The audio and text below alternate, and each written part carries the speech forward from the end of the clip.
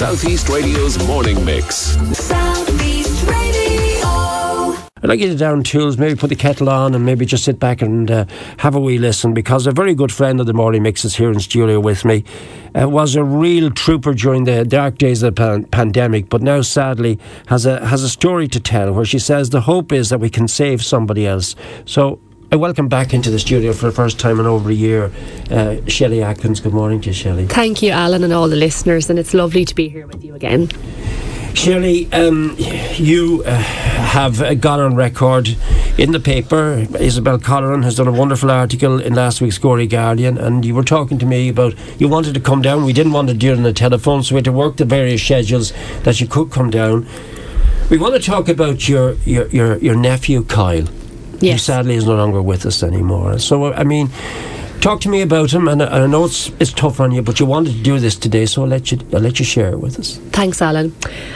Kyle was and is and will continue to be the most wonderful nephew and boy. A man, I should say. I always think of him as a boy, as my nephew. Kyle turned 30 last March, and we had the most wonderful day down in the beautiful Tower V with him in Courtown, and he celebrated not only a milestone in his life, becoming of the age of 30, but he also was actively in a rehab for he was dealing with an addiction that he had fought his whole life, and he was successful, he was clean, he was living a new life. I describe it as, Alan, for us and all of our family, it was a new life for him, to have that new life and that new outlet of being clean, being sober, and, you know, getting the help he finally needed through all his years since a teenager of mental health issues, and then turning to addiction. And that had become his life for such a long time, till a few years ago, excuse me, he found the courage to reach out to his family and say, I need help. And that's where we all came in and fought hard with him. So here was this young man, 30 years of age, but an incredible athlete, I'm told. Yeah. Oh, an incredible athlete. What I wouldn't give to do one more run with him, Alan. Anyone who knows Kyle knows that he was an outdoor child. Our whole family are. And he was an incredible runner. He actually holds the mountain record up in Devil's Glen, where his rehab centre was. He holds the record of 19 minutes and 19 seconds for the very steep mountain hill run up there, which is a huge achievement. I will be getting a plaque made for that gate, so that forever and an eternity everyone knows that that's Kyle's record. He ran weekly, and physical exercise got him through the dark times. I would say that he would walk the mountains with his dad and my brothers, his uncles and his cousins. He would come running with myself. He would come running with our club, and he would go to the gym a lot. And he said himself that in the dark days, physical exercise, Alan and listeners, really helped him come out of those dark days.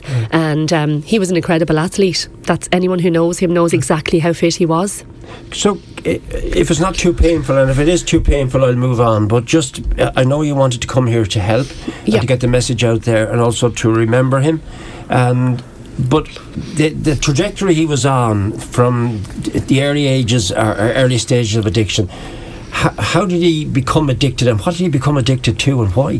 So Kyle struggled with mental health issues as a teenager, and we only found this out in later years, because like many people, and to anyone who's listening right now who is struggling with mental health issues, he hid it so well from us all, and then he began to mask his mental health issues with drink, and then that led on to softer drugs, as I'd call them, smoking, and then leading on to recreational drugs. There's lots of different levels of drugs, Alan, and there's D10s, there's medications that people take that they use as a drug, there's cocaine, there's weed, there's lots of drugs out there. I couldn't even name them all, Alan, because it's not my area of expertise, but I just know that it was so readily available. It scared me when he and I sat down and talked about it. I mean, he literally had it at his fingertips whenever he wanted, and that is what is in our society today. And that's a reason why I thought I would do this with you. So Kyle really struggled with addictions, and he knew it was getting out of control and spiralling. So he went to his parents and his family, because we were a very, very strong family. We always stood by him in the good days and the bad days. And we went to him, and he told us he was struggling with drug abuse for masking his mental health issues. As many people, he thought that would take away the pain and fix him, and it didn't. So he came to stay with us about 2 years ago, and I helped him every day to contact a rehab centre.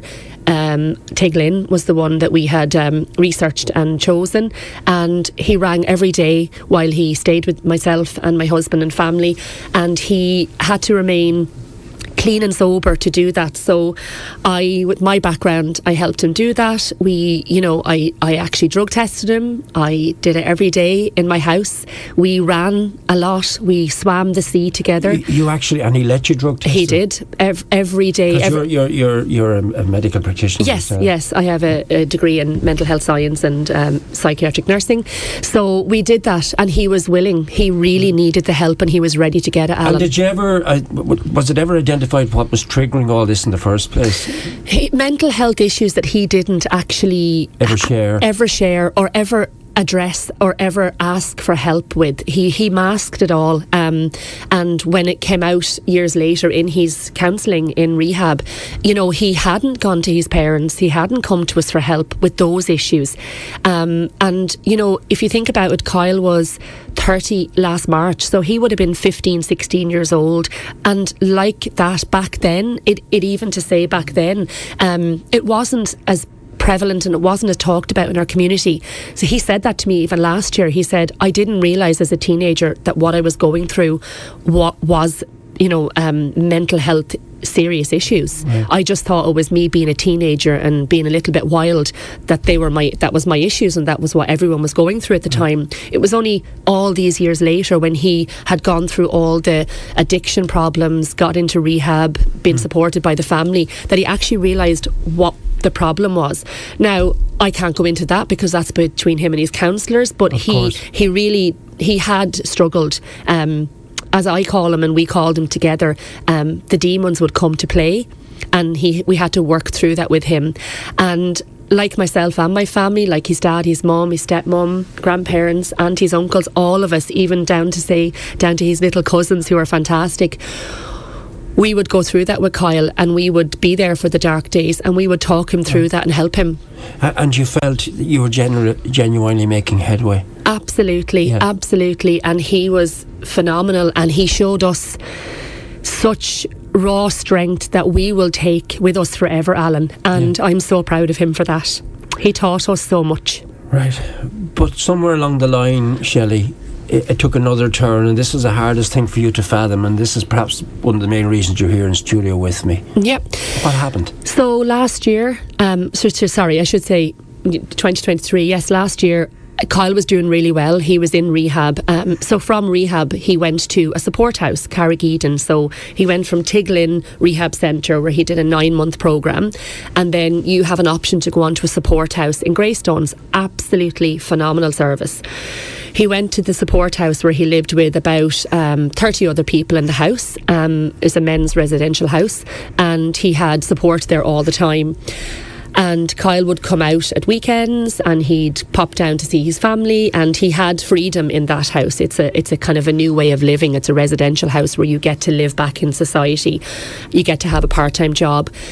And then I suppose the only way I can describe it is that Kyle felt so strong that he'd done the programme, he'd come through it, and I mean, one day we spoke and he said, I'm really good. I know my recovery will be forever, but I really feel fixed and I really feel good and I'm ready to start living again.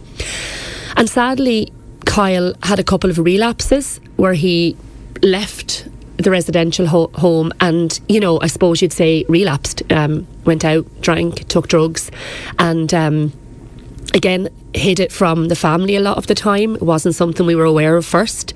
And then in September, he decided to kind of go off and went missing for a day or two. And then we got the call from the house to say, look, we have to get someone to come and get Kyle, because it's not working for him at the moment. He needs to start again. And I think that's where the downhill came. He and I spoke about that all the time. I don't think anyone, unless they're going through it, Alan, realises, and to the listeners, and if anyone's out there listening, you might know what I'm talking about. I don't think you or I, who don't struggle, would understand what starting again means. The impact of starting again is life-changing, and all we can say as a family, and all we can now assume, is that he didn't have the strength anymore. He used to talk to me about that himself. He used to say, if this doesn't work, I don't know if I can do it again, Auntie Shelly. And we talked so candidly. We spoke, Kyle and I would walk the woods at 3 and 4 a.m. when he was struggling, and we'd hold hands and we'd cry and we'd run and we'd talk, and we'd go home and I'd say, get in the shower, tomorrow's a new day. And we'd watch the sunrise.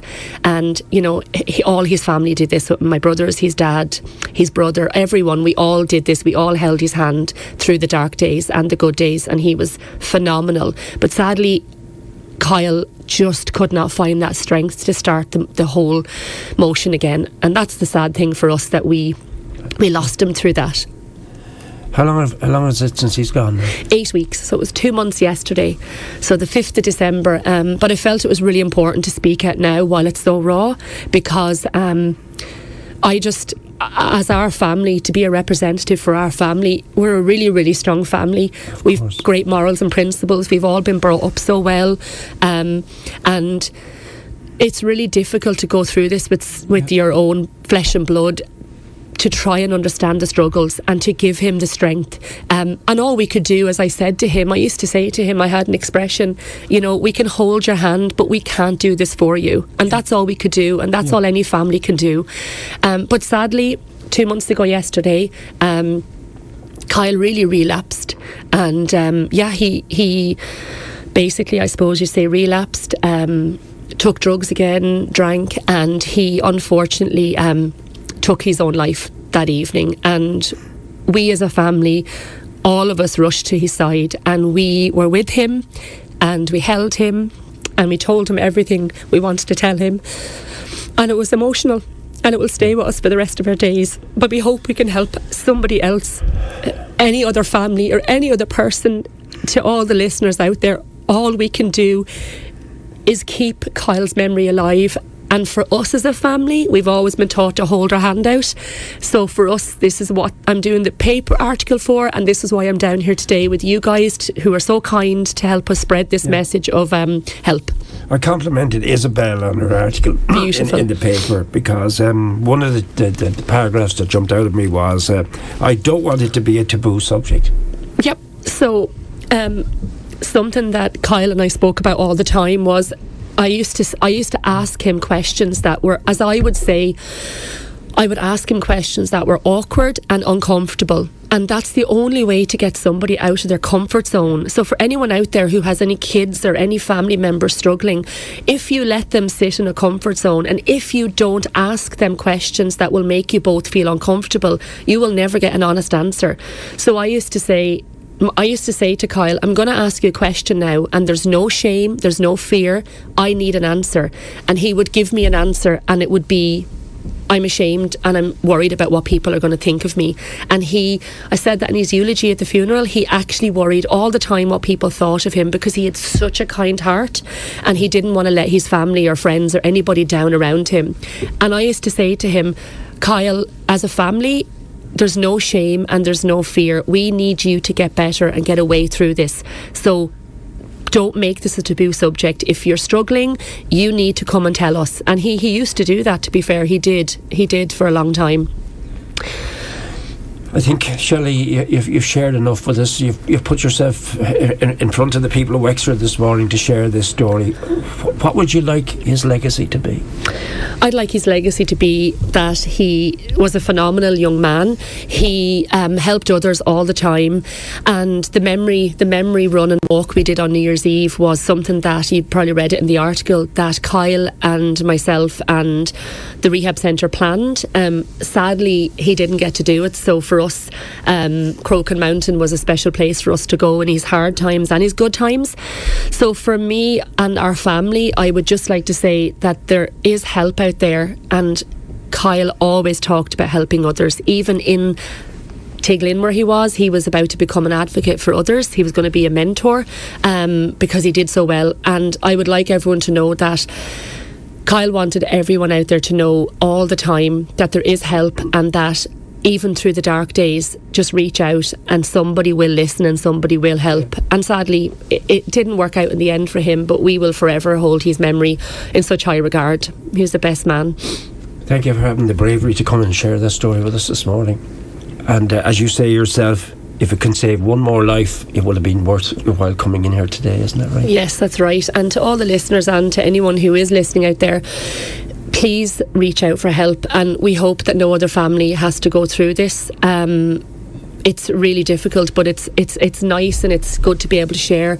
And I would hope that in time, like I wrote in the newspaper with Isabel, that we can get something in our local area that helps people who are struggling with dual diagnosis, which is mental health issues and drug and drink addiction. So we hope that there's somewhere that we will be able to open or access for people who are at home, and families and individuals are going through this all the time, every day in our society.